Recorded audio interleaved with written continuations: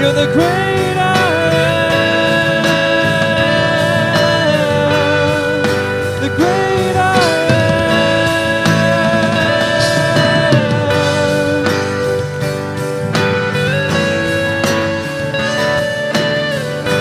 Let's sing the mountain shake. The mountains shake before you. The demons run and flee at the mention of your name, King of majesty. There is no power in hell or any who can stand before the power and the presence of the great I am. The great I am. The great I am. The great I am. The great I am. The great I am.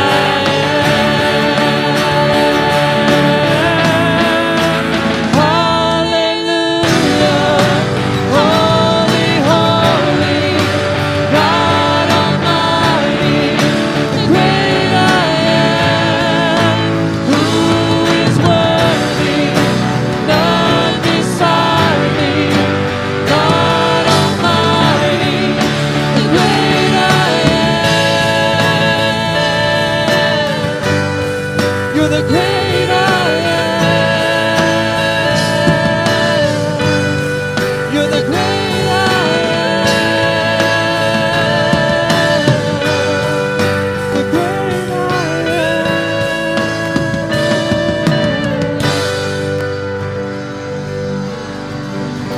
Praise you, Jesus. Hallelujah. We worship you. Holy, holy, holy are you, Lord God Almighty, who was and who is to come. And we join with the saints and the angels before the throne of Jesus. And we say, you are the great I am. And we lift up your name, Jesus. Jesus, Jesus, Jesus.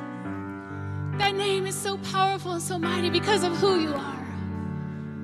We thank you for who you are. Thank you for who you are to us, what you've done for us. We just are so grateful that you're here with us this morning, God. That we can be in your presence, that we can worship, we can bow before you, we can sing, we can shout, we can dance, we can be grateful for who you are.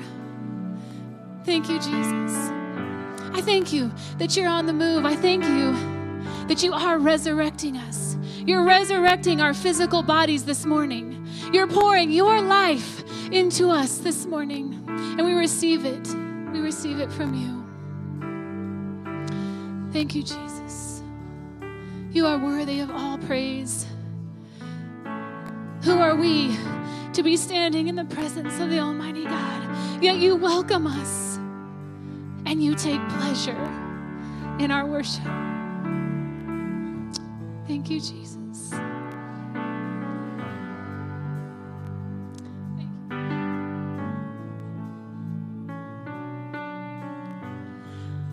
Each week at Church at Briargate, we pray for a local church and we pray for a missionary that we support. Please join me as we lift up Radiant Church this morning. Heavenly Father, we lift them up to you.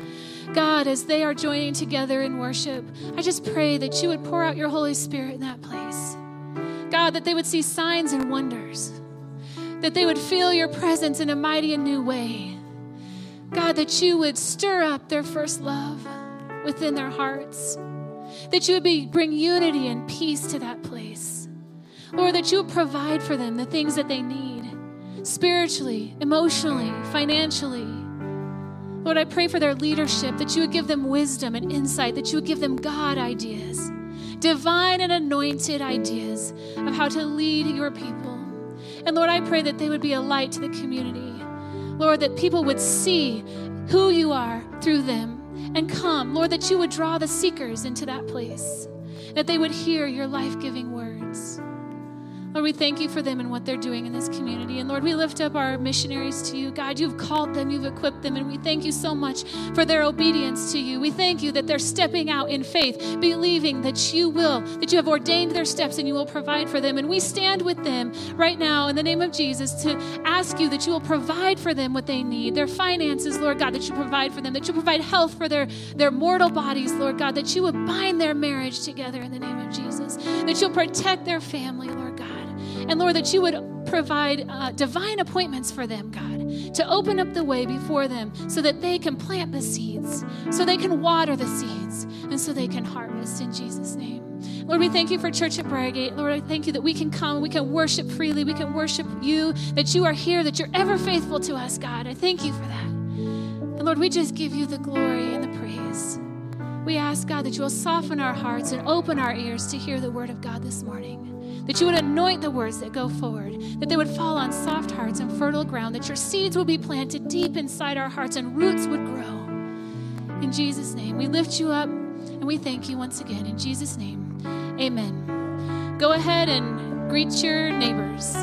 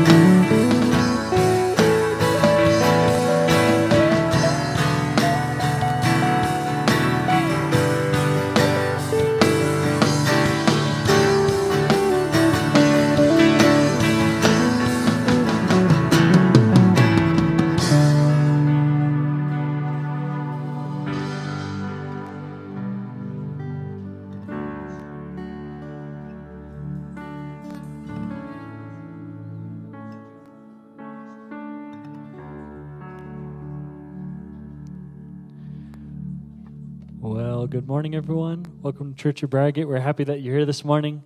My name is Sam Blevins. If I haven't met you, I'm the worship pastor here. If you're new this morning, we'd love to get to know you a little bit. There's a Connect card at the back of the seat in front of you. If you wouldn't mind filling one of those out and either dropping it in the offering plate or by the office as you leave today. We'd love to get in contact with you this week. There are lots of ministries that we do here at Church of Briargate, and there is a great fit for you and the talents and gifts and abilities that God's given you. As our ushers come forward, let's go ahead and pray for our offering this morning. God, we thank you for this time to worship you with our singing. And God, we thank you for your provision and your blessings in our life. We are so blessed. And God, we give out of that provision back to you because everything that we have comes from you in the first place, God. We pray that you will bless this offering, that you'll use it to further the ministries of us here at church that we do each and every week. And then also, God, the missionaries that we support. We thank you for that awesome responsibility and privilege to be able to support them, God. We know that we can't always be where they are in person, and we thank you for using us to further your kingdom, God, to go beyond our own personal spheres of influence. Father, we pray for Pastor Scott today as he's about to preach, that you will continue to bless him, embolden him. God, begin to speak to our hearts even now, the things that you would have us hear today. God, we give this morning to you, and in your name we pray. Amen. Please enjoy these video announcements. Hi, I'm Carol. Welcome to Church at Briargate. If this is your first time with us, please fill out a Connect card found in the seat back in front of you and drop it off in the offering plate or in the basket outside of the church office. Here are some upcoming events. October is Pastor Appreciation Month. We want to show our pastors how much they mean to us now through the end of October. You can drop cards off and words of encouragement to each of the pastors in the box located by the Mission Cafe. The journey is next Sunday, October 18th, from 5 to 8 p.m. at Pastor Scott and Linda's house. The journey is 4 consecutive sessions where Pastor Scott discusses the beliefs of church at Barrigate. Dinner is provided, so please sign up on the app or let Pastor Scott or Linda know that you can be there. Our annual trunk or treat is coming up on October 24th, and we need volunteers and lots of nut-free and individually wrapped candy. If you can donate candy, please drop it in the bin located outside the church office. Contact Pastor Krista, our Briargate Kids pastor, at kids@cabag.org with any questions. If you have any questions about any of these events, contact the church office at office@cabag.org. Thank you again for joining us today. For more information about upcoming events, our ministries, and life groups that we offer, download our church app or check out our website, church@barrigate.org. And be sure to stay connected with us on social media. Have a great week. Crikey, it's a croc! Does anybody else have a desire to go to the zoo now? I tell you, I've been to both Springs Zoo and Denver Zoo. We used to live up in Denver, and the Denver Zoo is much easier. Just so you know, you don't have to mountain climb the whole time you're going to the zoo.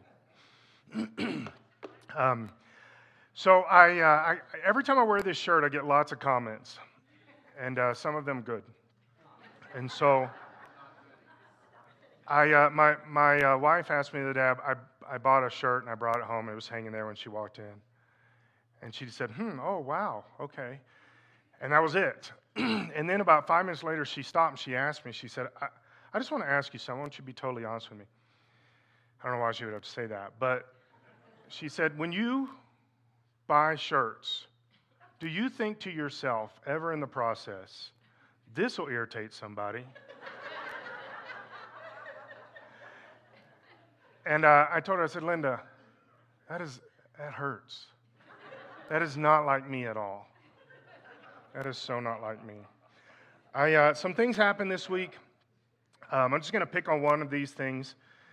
There's just a bunch of stuff that it's like every week is a circus of craziness when it comes to immorality, to attack on human rights, the sanctity of life, the basic things that freedom, the basic things that we know that is Jesus in who we are as a society and a culture. But this one got me a little bit. I do pick on the church some. I mean, if you've been around here any length of time, you know that. I pick on the church some. But here's what I'm beginning to realize more and more, and I did not know. I had said some statements, 5 or 6 years, 10 years, 15 years ago about this, but I did not realize until specifically this calendar year that I really don't believe that the average Christian is the problem. I believe it's the church leadership that's the problem. And I say that hoping that, we're not like, yeah, let's get him. Now, that's not what I'm trying to do here.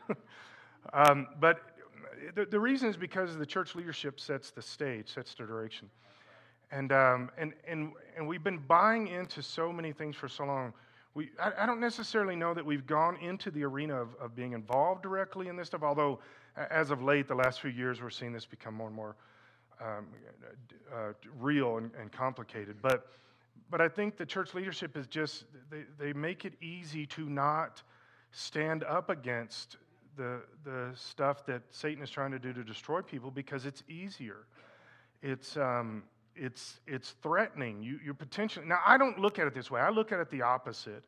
In fact, let me just say this, because what we have experienced around here in the last 6 or 7 months, when I'm seeking God, praying this, I believe that we have more of a hunger going on right now in our church than I've experienced in years and years. And the desire to really know truth and hunger. And this hasn't been, I've been here 8 years. This hasn't been the case here. But the last year or so, we're starting to get there, and specifically this calendar year, there's a hunger. And some of you are sitting here just because of this. And so what we have to do is we have to make sure that we don't, that we separate ourselves from what Satan tries to do to hurt us and attack us and those kind of things. This came out this week. There is a group of evangelicals, some of you probably already heard about this, a group of evangelicals across the country, big names. The CEO of Christianity Today is one of these guys. And by the way, Christianity Today, I don't always pick on these things just because I know them, but this has been an extremely liberal and oftentimes anti-truth morality magazine, although it's called Christianity Today. I can show you 10 articles quickly that would prove that. This group of evangelicals got together this week, and they formed a coalition. This is the name of the coalition: Pro-Life Evangelicals for Biden. In their statement, look it up, their statement said, this is the part, we were at men's breakfast yesterday and we were talking about this, and I think Marcus is the one that said, even their tagline completely disagrees with itself. So I came up with a statement to try to help us process this. I think there's a similar statement that's going to be about as divisive as I can be. But here's the reason. Because I think when we hear things like pro-life, abortion, pro-choice, all that kind of stuff, I think even the church has been tricked into, and there has to be some complicity. I don't believe in a total tricked into mentality for the most part with most people under most circumstances. I believe there's a complicity. In fact, I'm going to get to that later this morning. But we have allowed terms to be used and changed and debated back and forth and all kinds of stuff to where something like abortion is not seen as a negative thing. Or maybe it's a sideline thing or it's not that big of a deal. Guys, we have to know this is murdering innocent babies created in the image of God. This is murder. It's not a fetus, it's a human. A woman doesn't have a right to choice of another human. Well, it's in my body. It doesn't matter. It's another person. It's not your life to choose. It's another life. And I believe, I already believe, I said this probably 3 months ago, I believe that God is beginning to allow us to be judged by our own actions. And even He is doing the judging. Now, I don't think He has completely thrown open the doors and judged us. I think it is in the process of beginning. We're starting to see God's hand of judgment across our country. And the main reason is because we cannot keep doing this. God is not okay with this. This is abhorrent to Him. This is evil. This is satanic. And He's not okay with it. And He's not okay with the people that are part of it. And I'm talking about hospitals or doctors or politicians or anybody. He's done. And I believe He's judging us, and I believe it's going to get worse and worse unless we repent and change it. And we have to do it as a country. We have to stop doing this. So I came up with this statement to help us understand the goofiness of a group of people that would say that they are pro-life evangelicals for the strongest pro-abortion murdering babies ticket ever in our history as a country. This is the equation of this in my head. It would be the same thing as a group of people 80 years ago saying, we are pro-Jewish evangelicals for Hitler. There's no difference there. Okay, so with that, I want to look at this idea of, I want to do two things. I want an overarching general mentality of what sin, how sin affects us, how it messes with us and destroys us. Okay, but I want us to do two things at the same time. I want us to look in a general sense of how this affects our country. Sin destroys everywhere it goes, and sin is always pushing. And this is part of been the problem in America, is the church has not pushed back and said this is not okay. It's just allowed. It's just allowed. It's been complicit to this, not necessarily actively complicit, but when you don't stand up against sin, you're allowing it to be in charge. And I believe that's at the feet of the church. And so, in a general sense, how this affects our country. our country's is. But then also, while I'm going through this, I want you to also personalize this. And you'll see as we go through it. How is Satan trying to control me? How is Satan trying to mess with me? How is Satan trying to destroy me, manipulate me? Because until we push against sin in every single arena, push back. See, the church has been bought into this mentality that God wants us to be nice over truthful. And that's very unhealthy because God's angry at sin. He gets very angry at sin. And so, let me go to Mark chapter 12. And this sets the stage for me. When we start talking about sin, I always look at this from the point of view of loving God and not loving God. This is, I don't think we get this enough. That sin is an absence of loving God. That's the basic foundation of sin, is that we're falling in love with somebody else, starting with us. We're falling in love with ourselves more than we love God. Mark chapter 12, verse 29. Jesus replied, "The most important commandment is this. Listen, O Israel, the Lord our God is the one and only Lord. You must love the Lord your God with all your heart, your soul, your mind, and your strength." Strength is an activity. It's a direction. It's an active thing. It's action. You've got to be loving God with action also. The second one is equally important. Love your neighbor as yourself. No other commandment is greater than these. And I think what we've allowed, and it's been slow, it's been the frog in the kettle kind of mentality. It's been a slow thing that the church has just kind of gotten farther and farther into, is we stopped loving God supremely and we started loving the things that we are creating, things like church and our culture and our social construct that we call the church. We began to love that more than God. Why do I say that?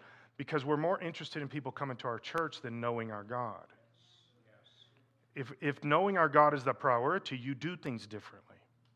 You take them to God, not to your plan, not to your social construct, not making sure that they come to your church. Well, we don't want to offend people because then they won't come to church and they won't get the truth.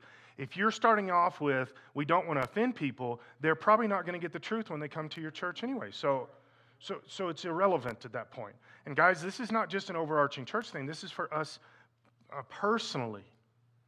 Are we more interested in people knowing God than whether they like us or not? Or they like our ideas or something else? Do we care more that they know God? He's the only thing that matters. He's the everything. I'm thinking about introducing a song Wednesday night that is this, that He's the only one that matters. I love the song, but it's not that easy, and so I don't know yet. But I sing it all the time, that He's the only one that matters. He's the everything. It's not our church system that matters. It's not how we do church. It's not how we do life. It's Jesus. He's the one who died on the cross for us. So are we going that direction? So I'm gonna read 2 Timothy chapter 3 again. I've read it probably 4 or 5 times in the last 6 months. But this time I want you to look at from the point of view of self. The idea of loving God eclipses loving ourselves. And the only way that we can truly love God the way we're supposed to is if we stop loving ourselves so much. This is always going to be the challenge. To me, this is the root of everything. We see where Paul explains the lust of the eyes, lust of the flesh, those kind of things. We understand that there are basic categories of sin and how we go down that road and why we end up there. But I think it all bases upon the foundation of you either love God or you love you more. And if you can get that in balance and you love God more than you love you, then you can truly love God and you'll serve Him. And that's where holiness comes in, is when you love God, you want to pursue Him. You want to pursue the way He's designed you and you want to live for Him. That's what holiness is. Loving God and His ways more than you and your ways. Okay, so 2 Timothy chapter 3, verse 1. You should know this, Timothy, that in the last days there will be very difficult times. For people will love only themselves and their money. And I'm going to unpack that part of the sentence for us here in just a second. But this, you see how they're tied together? Loving themselves and loving money. It's tied together, and there's a reason why that's tied together. It has to do with selfishness, self-thinking, everything. And the money is tied to it because that's a provision for self. Money is how we can love ourselves more. Okay? Now, again, you'll see as we go through this, money's not bad. Money's a neutral thing, okay? The same way capitalism is a neutral thing, by the way. Capitalism's not evil. Capitalism's neutral. People can do evil things in it. And I've heard people say, well, then that's the same thing. Socialism is neutral. It's not. And neither is, and specifically, communism. It can't be neutral because you can't have communism with a God. Right? You understand? Okay? All right. Okay, just a little lesson there, just to throw that out there. So, people will love only themselves and their money. They will be boastful and proud, scoffing at God, disobedient to their parents, and ungrateful. All of this stuff is tied together. The disobedient to their parents thing, this kind of gets overlooked sometimes. But this is a big one. Parents, this is why when I'm talking about parenting, and I'm specifically talking about discipline, this is why discipline is so important in the family context and in the parenting context. Because the foundation that God has built society upon is authority, responsibility to that authority, respect for that, and honoring that authority. The starting point for every human on the planet is supposed to be the household, the parents. That's why disciplining your children is so important. Here, let me back up a few steps because society has changed everything so bad. I talked about this some Wednesday night that we have pushed. This is why I personally think that the welfare system is one of the worst things that has ever happened to our country. And I personally believe one of the most prejudiced things, racist things that has ever happened to our country. People talk about racism nowadays and they call it something else. Let me tell you what real racism is. Paying mothers to not have dad in the home. That is destroying, because why? Authority to God, authority to parents. It starts, if you don't honor mom and dad, you're not going to honor people in society. You're not going to honor the police because you didn't honor mom and dad. Parents, that's why I know it seems like that I push this sometimes pretty strong. But if you're not in control and in charge of your children and you do not raise them properly with discipline added to that, you're hurting them long term. You're hurting them. You walk across all of these protests, and not the protests as much as the riots. You go through these riots and all this kind of stuff. If you had the ability to look back in those kids, adults, whatever, lives, you're going to see a lot of non-parenting, non-discipline mentalities in those kids' lives. People that grew up in discipline, for the most part, do not do that stuff. They don't. It's because somewhere they didn't get this. This is what the last days is going to look like. It's about self, everything. They will consider nothing sacred. This is very strongly where we are in a country right now. They will consider nothing sacred. This is why I started saying this 15 plus years ago, and I had some people think that I was over the top too much, a little too strong at the time, because they didn't know, and I felt like the Holy Spirit showed me this. 15 years ago plus, 16, 17 years ago, I started talking about how the environmental movement was a religion. It's not an idea to help the planet. It's a religion. Why? Who's the God of the religion? Most people will say, well, it's the planet. No, it's the person. The planet, Mother Earth, is the spiritual side of it that you worship. But you're the God of the center. Why? How do I know that? Because you've told yourself that by recycling or not starting an SUV or something, that you're going to save the globe. The entire planet. You're going to save the planet. You. That's narcissism at the very height. You are not that big. God didn't make you that big. But when we start considering God not sacred, the things of God not sacred, and certain things like sanctity of life not sacred, then we can start worshiping a frog instead of saving babies. Because why? It's spiritual. It's not physical. This is all about me. They will, not me, you, me, us, me. They will be unloving and unforgiving. They will slander others and have no self-control. I have been praying specifically for Amy Coney Barrett, and I've been praying. Here's what I've been praying. God, please don't let her go through that. Get a few Republicans that have enough spine to stop being weak-kneed people that give in to this stuff. Kavanaugh should not have been put there. It was one of the most disgusting, horrible, slanderous things I've ever seen a group of people, supposedly our leaders, do to somebody. And I've been praying, God, don't make her go through that. Rescue her from this. Or, and I hate to pray this because it's almost like giving up, God, give her the ability to go through it. But our law doesn't say she has to do that. President nominates, Senate confirms, they don't need any other input. It's not written into any laws. But they're going to try to destroy this woman. Please pray for her. Specifically, if they do go to the question and answer time and all this pray for that woman. Pray for her family. Pray for her kids. Okay. They will be cruel and hate what is good. They will betray their friends, be reckless, be puffed up with pride, love pleasure rather than God. They will act religious, but they will reject the power that could make them godly. Stay away from people like that. We need more of the understanding of the statement that Paul says here, stay away from people like that. Do not connect with and associate with this. And I get this every now and then as a pastor. Well, aren't we supposed to know the other side? Aren't we supposed to? Guys, at some point, if you know the other side's a lie, why do you keep listening to it? Why do you feel like you got to hang out with that and be a part of it? Why do you have to embrace it? You don't. Paul says stay away from that. When you see this, when it's a blatant anti-God, self-focused thing, stay away from it. You don't want it to attack you and pull you down. We feel like we have to embrace everything that comes down the pike. I don't feel that need. Now, let's go to Genesis chapter 4. At the end of this is huge, okay? Now, Adam had sexual relations with his wife Eve, and she became pregnant. When she gave birth to Cain, she said, with the Lord's help, I have produced a man. Later she gave birth to his brother and named him Abel. I've always thought it's interesting that Cain, when God talks to him later, we're going to read this, Cain says, God, am I my brother's keeper?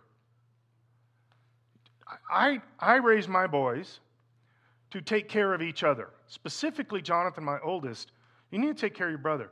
I raised my sister my sister. I didn't raise my sister. What do we call the one? Daughter.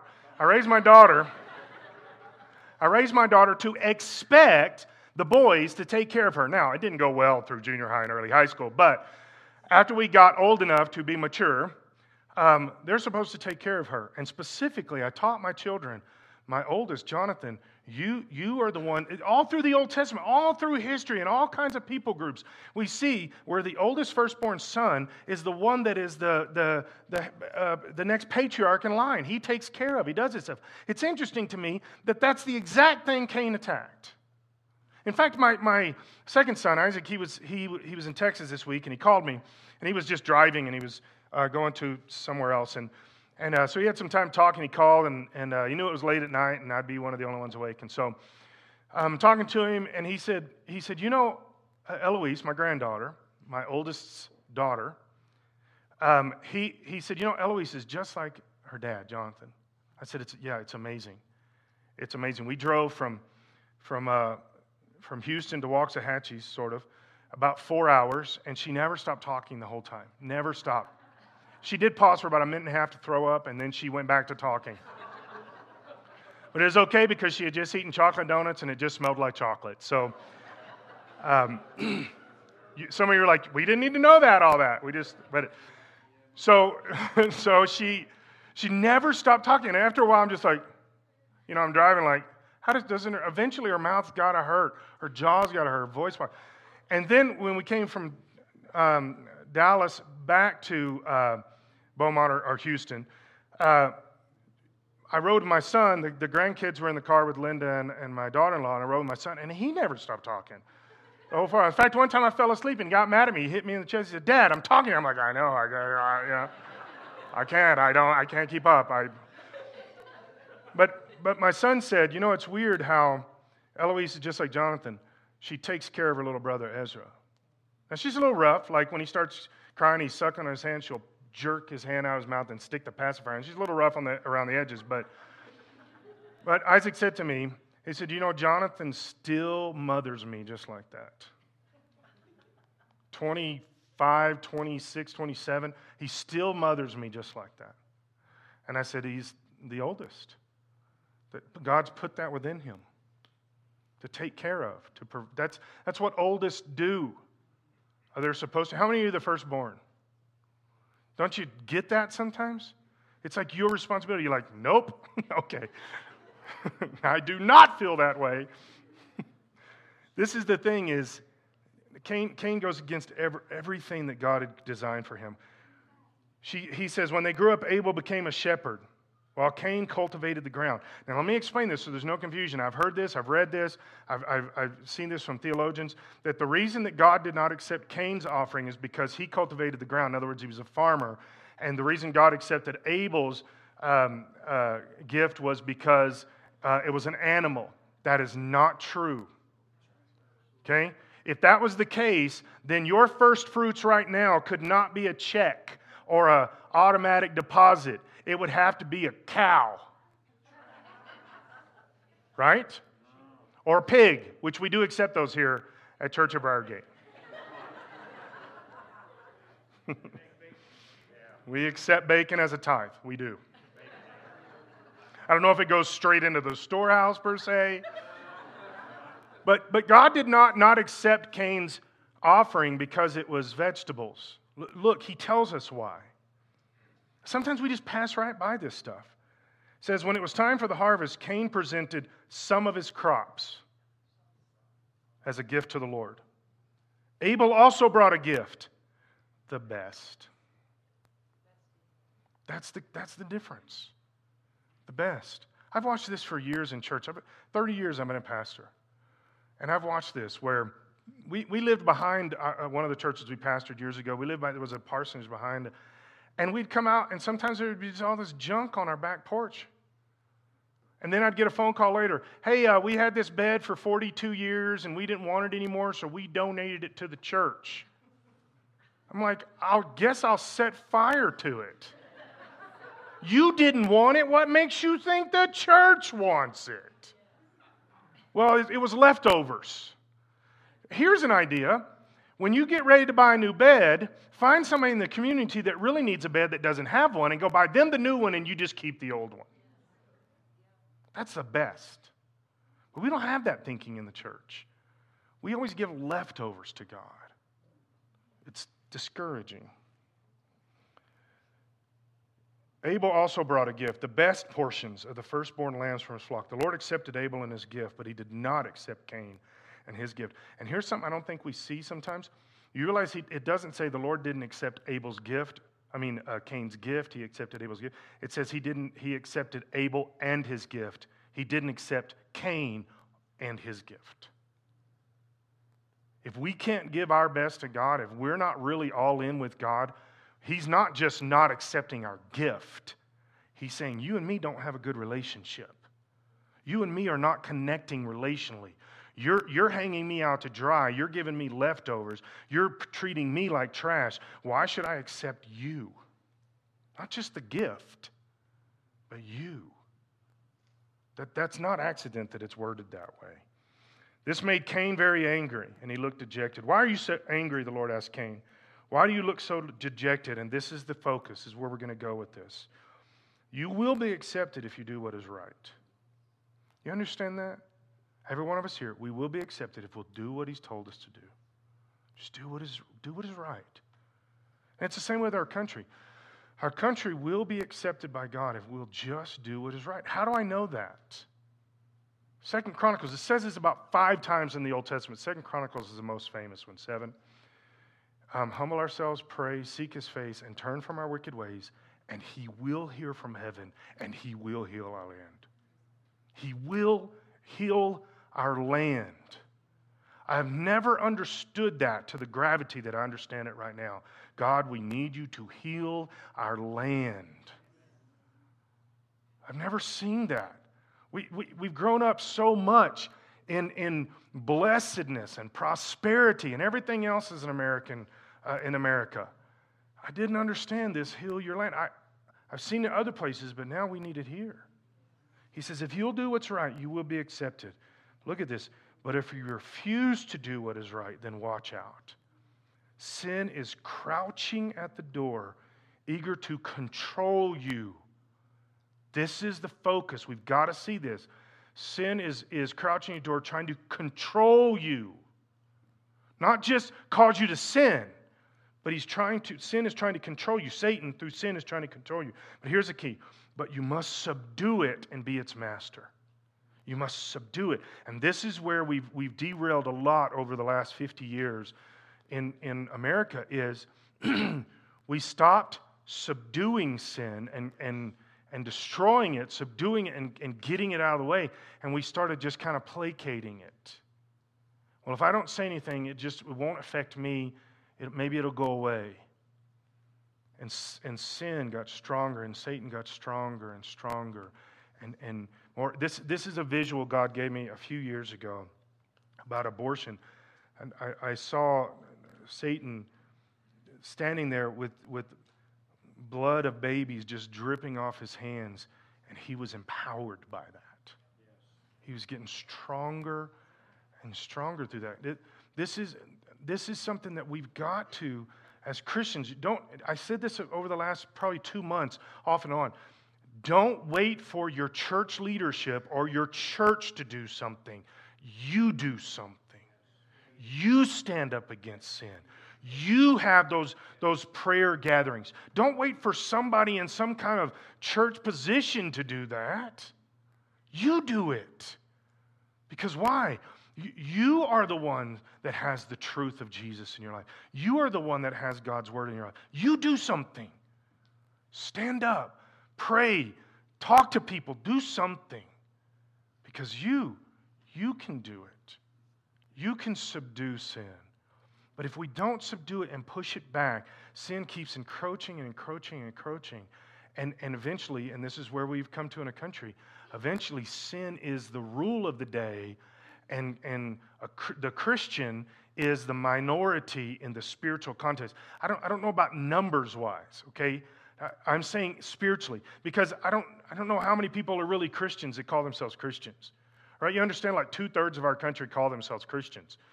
2/3 of our country are Christians. Abortion would not be legal. It would not. Just because somebody says I'm a Christian does not mean they are. And just because somebody says they are pro-life evangelicals does not mean they are. We've got to truly subdue sin and push it back. Because the more we push back against sin, the more that the Holy Spirit rules and reigns in people's lives and hearts. That's why witnessing, one of the reasons why witnessing to somebody is so important. Because when they get saved, they go from Satan's camp to God's camp. That's a direct number change. There's more than there was on God's side. Pushing back, pushing back, pushing back. All right? 1 Timothy chapter 6. I think you're going to find this interesting, how this unfolds here. Verse 9, but people who long to be rich fall into temptation and are trapped by many foolish and harmful desires that plunge them into ruin and destruction. Now look at this. This is something, we talk about money sometimes. We talk about how people look at money and the love of money, and we're going to see that. But here's something I don't think we understand. Again, what I read before, loving yourself and loving money are tied directly together. Okay? Now, money's not bad. Again, money's neutral. It's the love of money. It's the desire for money. Now, look, it says that those who long to be rich fall into temptation and are trapped by many foolish and harmful desires. Not just money harmful desires. Many foolish and harmful desires. Why? Because craving, desiring, loving money, I'm not saying some people are good at making money and they become very wealthy doing that. I don't think that's a bad thing. I've never thought that. I know in today's society we're supposed to hate rich people. I don't think that way. I've never thought that way. Now, God has not given me the arena to be wealthy, and I'm not against that. Okay, I mean, if somebody want to hand me $1 million, I'll take it. Now, don't get me wrong, but. And God's not put me in an arena to be wealthy, and I'm totally okay with that. I know what I'm here for. I know what God has called me to do, and I'm totally fine with that. I love to see God use people and put them in arenas where they can make money. That's a gifting. That's an amazing gift. Let them do that. Now, I believe that they are supposed to recognize it came from God, tithe and give. The reason that God gives you money is to further His kingdom, not just further your kingdom. Okay? But with that said, the idea that rich people bad, I just don't agree with that. But what happens is there's a difference between somebody that can make money and is good at making money and somebody that loves money and desires it. In the mentality we're seeing here is lusting after money. When that becomes the case, and remember, loving yourself and loving money are tied together, you fall into many traps of temptation, many harmful desires, many things, not just money-rooted things. You understand why? Why is the correlation there? Because you're loving yourself more than you're loving God. And when you love yourself more, Satan will hone in on your areas of weakness. Your areas of weakness are different than mine. Every one of us in here, they're different. Satan knows what they are. Now, not because he can read your mind, because Satan can't, but he's been reading people for about 6,000 years. He's pretty decent at it. He will hone in on what your area of weakness is. Why? Because that you are craving something besides God. That opens the door for him to do that. You're desiring and loving something more than you love God, okay? So, where was I? Yes. For the love of money is the root of all kinds of evil, and some people craving money have wandered from the true faith and pierced themselves with many sorrows. Now, here's where I want to broaden this out a little bit, because I don't believe it's just loving money that opens the door to Satan. Proverbs says in a few different ways. Proverbs will say something like, an honest man cannot be cheated. Have you ever thought about that? Why can you not cheat an honest man? Because he has no ulterior motives that will make him open to you deceiving him for desire of something he shouldn't have. People that think there is such a thing as a free meal, that kind of mentality. I mean, sometimes it's a free meal. I understand that. But you understand, you got to work for what you have. And for somebody to say, well, I don't want to have to work for it. I just want somebody to give me that. You're susceptible. You're susceptible to be used. You're susceptible to be cheated. Why? Because you really think there's a free ride. There's no free ride. I've been saying this forever about these stimuluses. We're going to pay for those stimuluses for years. Your little $1,200, you're like, oh, I paid rent this month. I don't know many people that can pay rent for that, but I paid rent. So you're going to pay for that for 10 years, 15 years. And I have been preaching against and praying against, do not give us another stimulus. It's going to hurt us. It's not going to help us. Oh, temporary gain, but that's it. Because why? The reason that we like that is because we want free. Give me, give me, give me. Guys, there's no free. There's no free. God told Adam, you're going to work by the sweat of your brow, and it's going to be that way forever. Someday we get to graduate into eternity, and we get to work in a good way, in a good sense, the way God designed work to be. It won't be a negative. It won't be harmful. It'll be amazing, and we'll love every second of it. But right now, you don't love every second of working because we've sinned. That's the concept. He says, for the love of money is the root of all kinds of evil, and it will bring sorrows. It will. Now let's go to Romans chapter 18, because that sets this up. See, I don't believe that just loving money sets you up. I think it's loving anything. Anything that you love more is where you'll be the weakest. You have weaknesses, I have weaknesses. Where you do not subdue those things and get them under control of the blood of Jesus and under a repentant mentality, they will harm you. Because you are opening the door spiritually for Satan to manipulate you. You've got to be honest with yourself and go down this road that we're about to look at. You've got to be honest with yourself, because if you don't start there, the reason we are not honest with ourselves is because we love ourselves too much. The more we fall in love with God, the more we can be honest with ourselves, because we start falling out of love with us. The flesh, us. Not who God has designed us. But we've got to fall out of love with us to love God properly. So Romans chapter 1, verse 18, this is the opening sentence I'm starting with in verse 18, because this sets the stage. And the church is very much against this mentality, by the way, the church at large. God shows his anger from heaven against all sinful, wicked people who suppress the truth by their wickedness. We are not allowed to go there in today's society in the church world. God gets angry at sin. He gets very angry at sin. And He doesn't like it when we are involved with it. And He does not accept us when we are involved with that sin. Hebrews 10:26. Those who go on sinning willfully, there no longer remains forgiveness for them. That's a pretty strong statement. That's a very strong. Why? Because what has happened? Not somebody that sins. That's not the same thing. Somebody that sins is not the same. That you will be forgiven. But somebody that continues to sin willfully, what you're doing is you're saying, God, I do not love you. I don't love your plan. I don't love your ways. I don't love your forgiveness. I don't respect the cross. I don't respect your blood. I'm going to do what I want to do. And God says, then okay. But now we are at enmity with each other. Because God's holy, He's the rule maker, and He loves us. And when we reject that, and we push that away, and we thumb our nose at it and make light of it, it puts us at odds with God. Because He's holy. He is holy. Now, there are different levels to this. Okay? Let's look at this. They know the truth about God because He has made it obvious to them. For ever since the world was created, people have seen the earth and sky. Through everything God made, they can clearly see His invisible qualities, His eternal power and divine nature, so they have no excuse for not knowing God. This is why I've said for years, I don't believe in atheists. I love to tell atheists that. When they say, well, I don't believe in God. Well, I don't believe in you. Well, I know they're a real person, but I don't believe that they are an atheist. They can say they are all day long, but I don't believe it. I don't believe there is such a thing as an atheist because the trees shout out that God is real. Everything shouts out that God is real. Every time you take a bite of food, it is shouting out that God is real because you can't grow anything.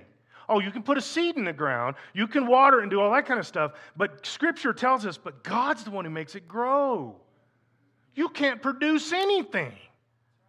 You can only take what God has produced and make things. Think about what I'm saying. You can't produce anything. You're like the government. You can't produce anything. You can make things, but you can't produce it. By the way, I strongly believe that. I have never found one thing the government produces. Although they take a lot, they don't produce anything. You can't give life. You can't make things happen. You can only let God do that stuff. You can't make children. You can only do stuff that God uses to make children. Right? You could go down the line. All that stuff shouts out there's a God. Every time that you see the sun, you should know there's a God. Every time you see a bird, you should know there's a God. I just watched this week. We got prairie dogs. We thought we killed them all.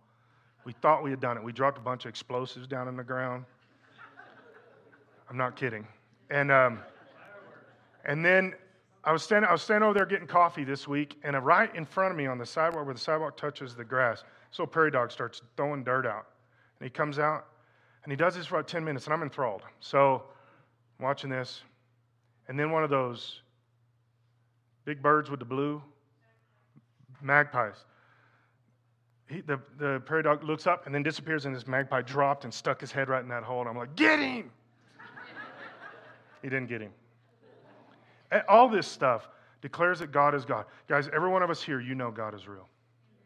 You know God is real. And let me show you a little insight. Every person you work with knows God is real. And they have a desire to know Him, no matter how much they push against it. Every person you see at Walmart, they know God is real. And they have a desire to know Him.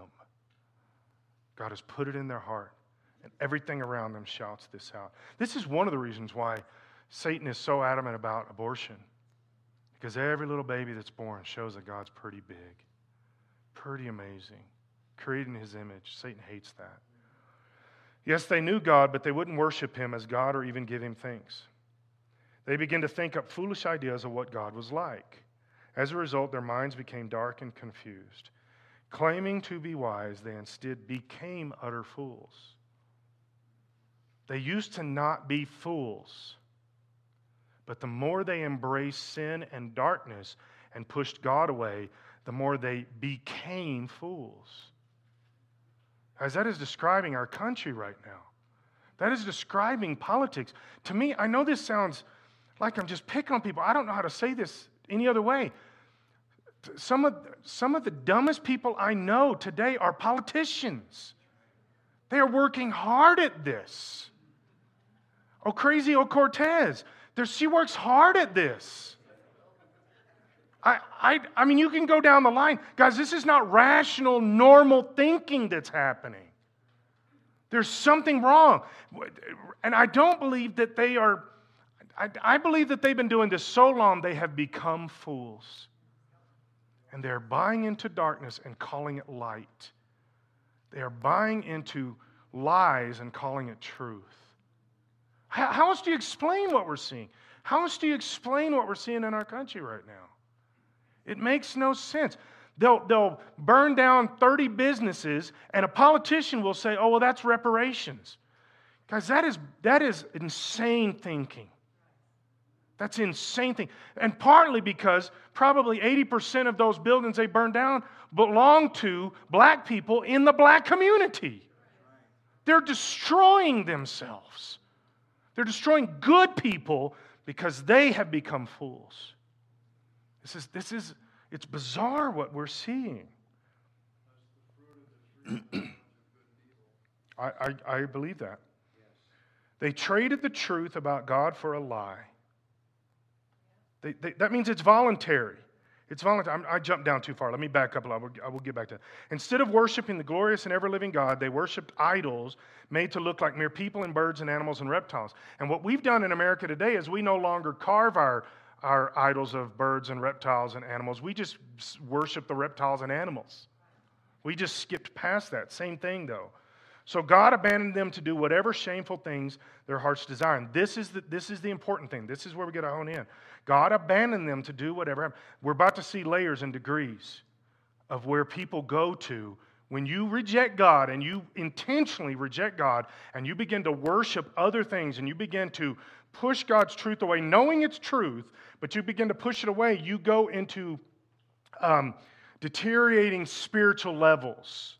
And it gets worse and worse and worse. It says, so God abandoned them to do whatever shameful things that their hearts desired. As a result, the result of this is they did vile and degrading things with each other's bodies.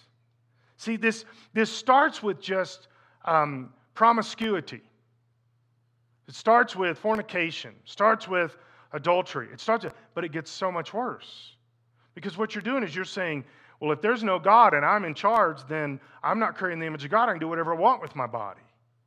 Physically, it doesn't matter. Do you realize the subject that we're talking about in churches today, some churches, is the LGBT issues? Do you realize we don't even address promiscuity anymore? We don't even address fornication anymore. Because sleeping around with somebody outside of marriage doesn't matter. We left that in the 60s. We've moved on. We're enlightened. And it's destroying people. It's destroying marriages. It's destroying. When I say destroying marriages, I'm saying when you sleep around before you get married, 10 years later as married, it hurts your marriage. I've counseled too many people over the years to prove this to you. It hurts your marriage. You will deal with baggage and garbage you did not have to deal with if you wouldn't have done that. And I'm not trying to be coy with this, or many of you sit in this room, you know what I'm talking about. You know I'm speaking truth. It affects you. No matter how much you think it doesn't. They traded the truth about God for a lie, so they worshiped and served the things God created instead of the Creator Himself. That's environmentalism. Who is worthy of eternal praise. Amen. That is why God abandoned them to their shameful desires. Even the women turned against the natural way to have sex and instead indulged in sex with each other. And I've had people say to me many times over the years, homosexuality is not even mentioned in the Bible. You haven't read it. That's like saying, I don't think there's really a Jesus in the Bible. The women turned against their natural way to have sex and instead indulged in sex with each other. And the men, instead of having normal sexual relations with women, burned with lust for each other. Men did shameful things with other men, and as a result of this sin, they suffered within themselves the penalty they deserved. Now, I'm going to say something you're not allowed to say in the church today, but it's truth. I will be attacked by this if different church mentalities were sitting here listening to this. I really believe that certain sickness and disease, like AIDS, was what he's talking about here. You're seeing the effects of your sin within your own body. This is, and you say, well, no, that's just coincidence. AIDS didn't exist until homosexuality got very prominent, right? And monkeys. But that's not my point. But this is where it comes from. You sin, there's effects to it. And when we see where you do unnatural things with your physical body, sexually, you're not designed to do that. There's certain diseases and certain infections and things that happen because you're not operating the way God designed you to operate. That's the whole concept here. And I don't know how much I want to jump into this here. It's okay. Men did shameful things with other men as a result of this sin. They suffered within themselves the penalty they deserve. Do you realize it doesn't say the same thing about women here?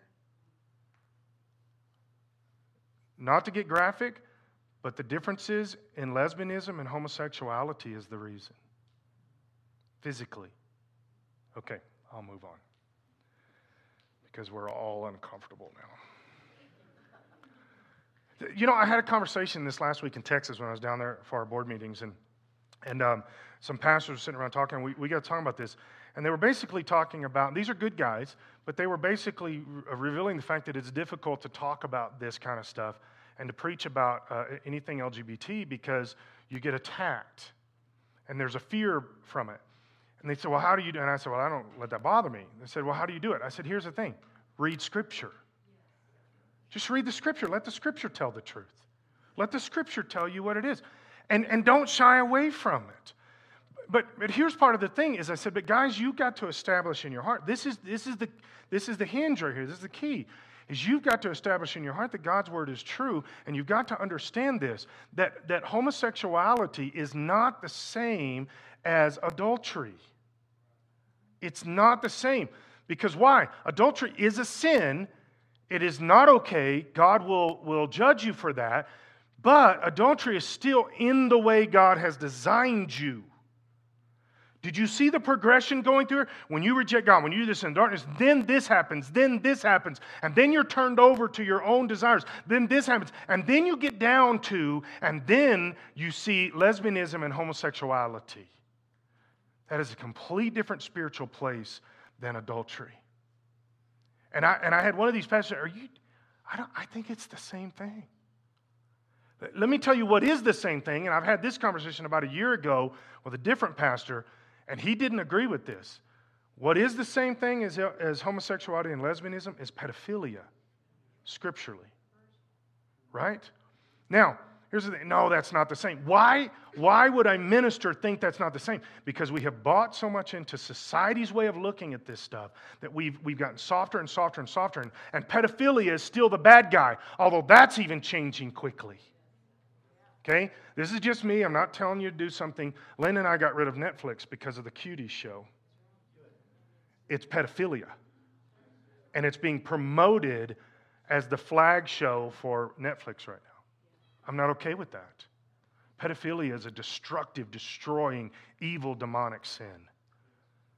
So evil. This is why Epstein didn't kill himself. That's the whole thing there.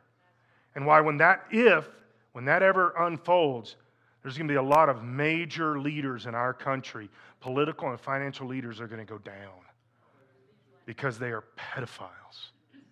Guys, it's sin. It's destructive. It's not the same as adultery, which is still a sin.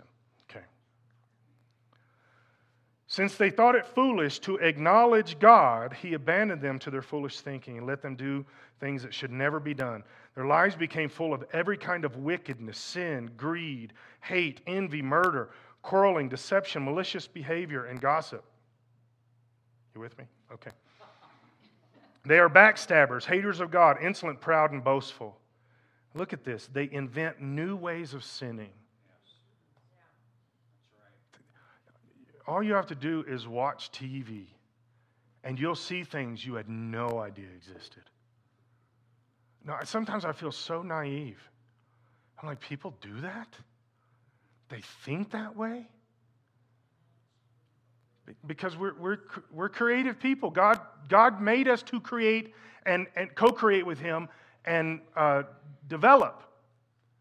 And when you use it for Satan, what's your option? Create new ways of sinning. And they disobey their parents. Again, that's thrown in there, not casually. Because it all starts with that. Authority, responsibility. They refuse to understand. Man, that's a statement for today. They refuse to understand, break their promises, are heartless, and have no mercy. They know God's justice requires that those who do these things deserve to die, yet they do them anyway. Worse yet, they encourage others to do them, which is the whole pedophilia thing. I was reading some stuff about that this week. Why are these politicians and these leaders pushing this pedophilia mentality through society? Because they're not going to directly interact with this child that they're trying to push. I'm thinking of a story I read a month ago where this child is considering, this 9-year-old girl was considering having sex with a 35-year-old man. And leaders in society, specifically education leaders, we're saying, well, that's your right as a 9-year-old girl to make that decision. Here's the problem. Here's the reason behind it. Because the sin grows in them. And the lust of that, knowing that that's happening out there, thrills their spirit because it's in darkness. It grows, and they encourage others to do it. Because it builds and it builds and it builds. All right. So, years ago, I read a little story of Smith Wigglesworth. He comes up to a bus stop, and there's a lady there with this little yippy dog. And when he comes to the bus stop, the lady's trying to get the dog to go back home. She just lived a few houses over. She keeps, shoo, go home. And the dog just wouldn't leave. And she's trying to get on the bus. She's stopping everybody else from getting on the bus because she's sitting in the doorway telling this dog, no, go. And finally, Smith Wigglesworth slams his foot down and yells at the dog, go home! And the dog, took off home. And then he stopped, and all these people trying to get on the bus, and he said, and that's how you treat Satan, and that's how you treat sin. You don't play around. So I've got a video to give another illustration of this. I really believe that our response to sin should be none, no, zero. Get away from me. I'm not going to let it entice my heart, my mind. I'm going to push it away. Not let it get in here. Push it away. That's supposed to be a response. But guys, too much as Christians, we let it kind of roll through our mind and our spirit a little bit. We're not sinning, but we're not subduing it. So this is Raiders of the Lost Ark, great spiritual movie, and Harrison Ford's been fighting these people with a whip and all this stuff and beating them up and all this stuff for like 25 minutes. Linda hates movies that have long fight scenes. She said, I'll tolerate a fight scene if it's like 2 punches and you're done. I'm like, nobody does that. So this is a very long fight scene. This is the end of it. He's tired. He's tired of all of this stuff, and this is how we're supposed to treat Satan.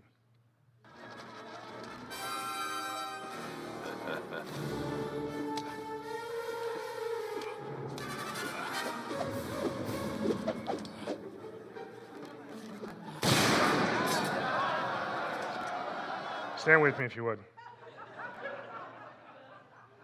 You're like, oh, that blessed me. Oh, that blessed me. Okay, guys, here's the thing. I wrote down 3 things. Immediately bring every thought into submission to Christ. Immediately. I thought about this week. This will resonate more with the guys. I'm going to be transparent. This is going to make everybody uncomfortable, but this is reality. I was driving up here to the church. I saw this lady jogging. My mind started going down a trail it's not supposed to go down. And I immediately said, this is not okay. In the name of Jesus, I rebuke this. Satan, you do not have authority over my mind. God, I bring this thought into obedience to you. Guys, we've got to immediately bring every thought obedient to Christ. Don't play around. Don't play around, because if you play around, you're taking one step farther from God and one step closer to darkness, closer to sin. Sin is crouching at your door. Immediately bring every thought. The second thing is to pray, Lord, teach me to surrender to you every moment of every day. Teach me to surrender. It's not my life, it's yours. Teach me to surrender. Teach me to surrender. When you catch yourself not surrendering, get there. Get there in your mind and your spirit. Talk to God about it. Pray about it. Surrender. It becomes second nature after a while. Surrender. And then the last thing is just make a decision. Sin, you will not have any place in my life. None. Not through media, not through my own heart, not through other people. You will have no place in my life. And guys, this is a big one for us today in media. Movies, things like that. Are we willing to say, that's sin, I'm not going to be a part of it? And I had somebody tell me a couple years ago, that means we can't watch anything. You're right. It's probably worth it. Just watch it. That's what I told them. They're like, but you said it was sin. Yeah, but you already made up your mind. Right? All right, let's pray. God, we submit ourselves to you right now. Lord, I just lay my heart before the King. You're the God of everything, the ruler, the all-consuming one. I am not God. Jesus, you're the forgiver. You're the one that died on the cross for us. I didn't die on the cross for anybody. Lord, I submit myself to you. You're the one in authority. I'm not in authority. You are. God, I submit myself. God, my mind, my heart. I ask you to forgive me. Wash me clean. Completely wash me. My mind, my spirit, wash me. Lord God, help me to pursue you and subdue sin. God, I pray for every one of us in here that we will make a decision right now. Sin will not be in charge of me. I will not let sin control me. I will not let sin have any place in my life. God, we turn to you. You are our only hope. You're the only hope for our country right now. You're the only hope for every person in this room. You're the only hope. God, we need you. So, Lord, wash us clean and then give us the backbone. Empower us with your Holy Spirit so that we will have the power to say no. And not only just say no for ourselves, but the power to subdue sin. To take authority over the sin, the junk that's going on around us. And that, God, that we will walk in anointing as we pray about it, as we speak against it, that we will be walking in anointing. God, help us to be more concerned about how you feel about us than the people at work feel about us. To be more concerned about our relationship with you than our relationship with anybody else. God, forgive us when we don't stand up against the things that anger you. And God, I pray for our country that we will repent. That we will repent just for the murdering of babies. We'll repent from that. And that will start us on the path to repentance for everything. God, I pray that you start with my heart and with every one of us here. We repent. We will set the stage. We will start the journey. And Lord, that you will hear us and that you will heal us and you will heal our land. In the name of Jesus.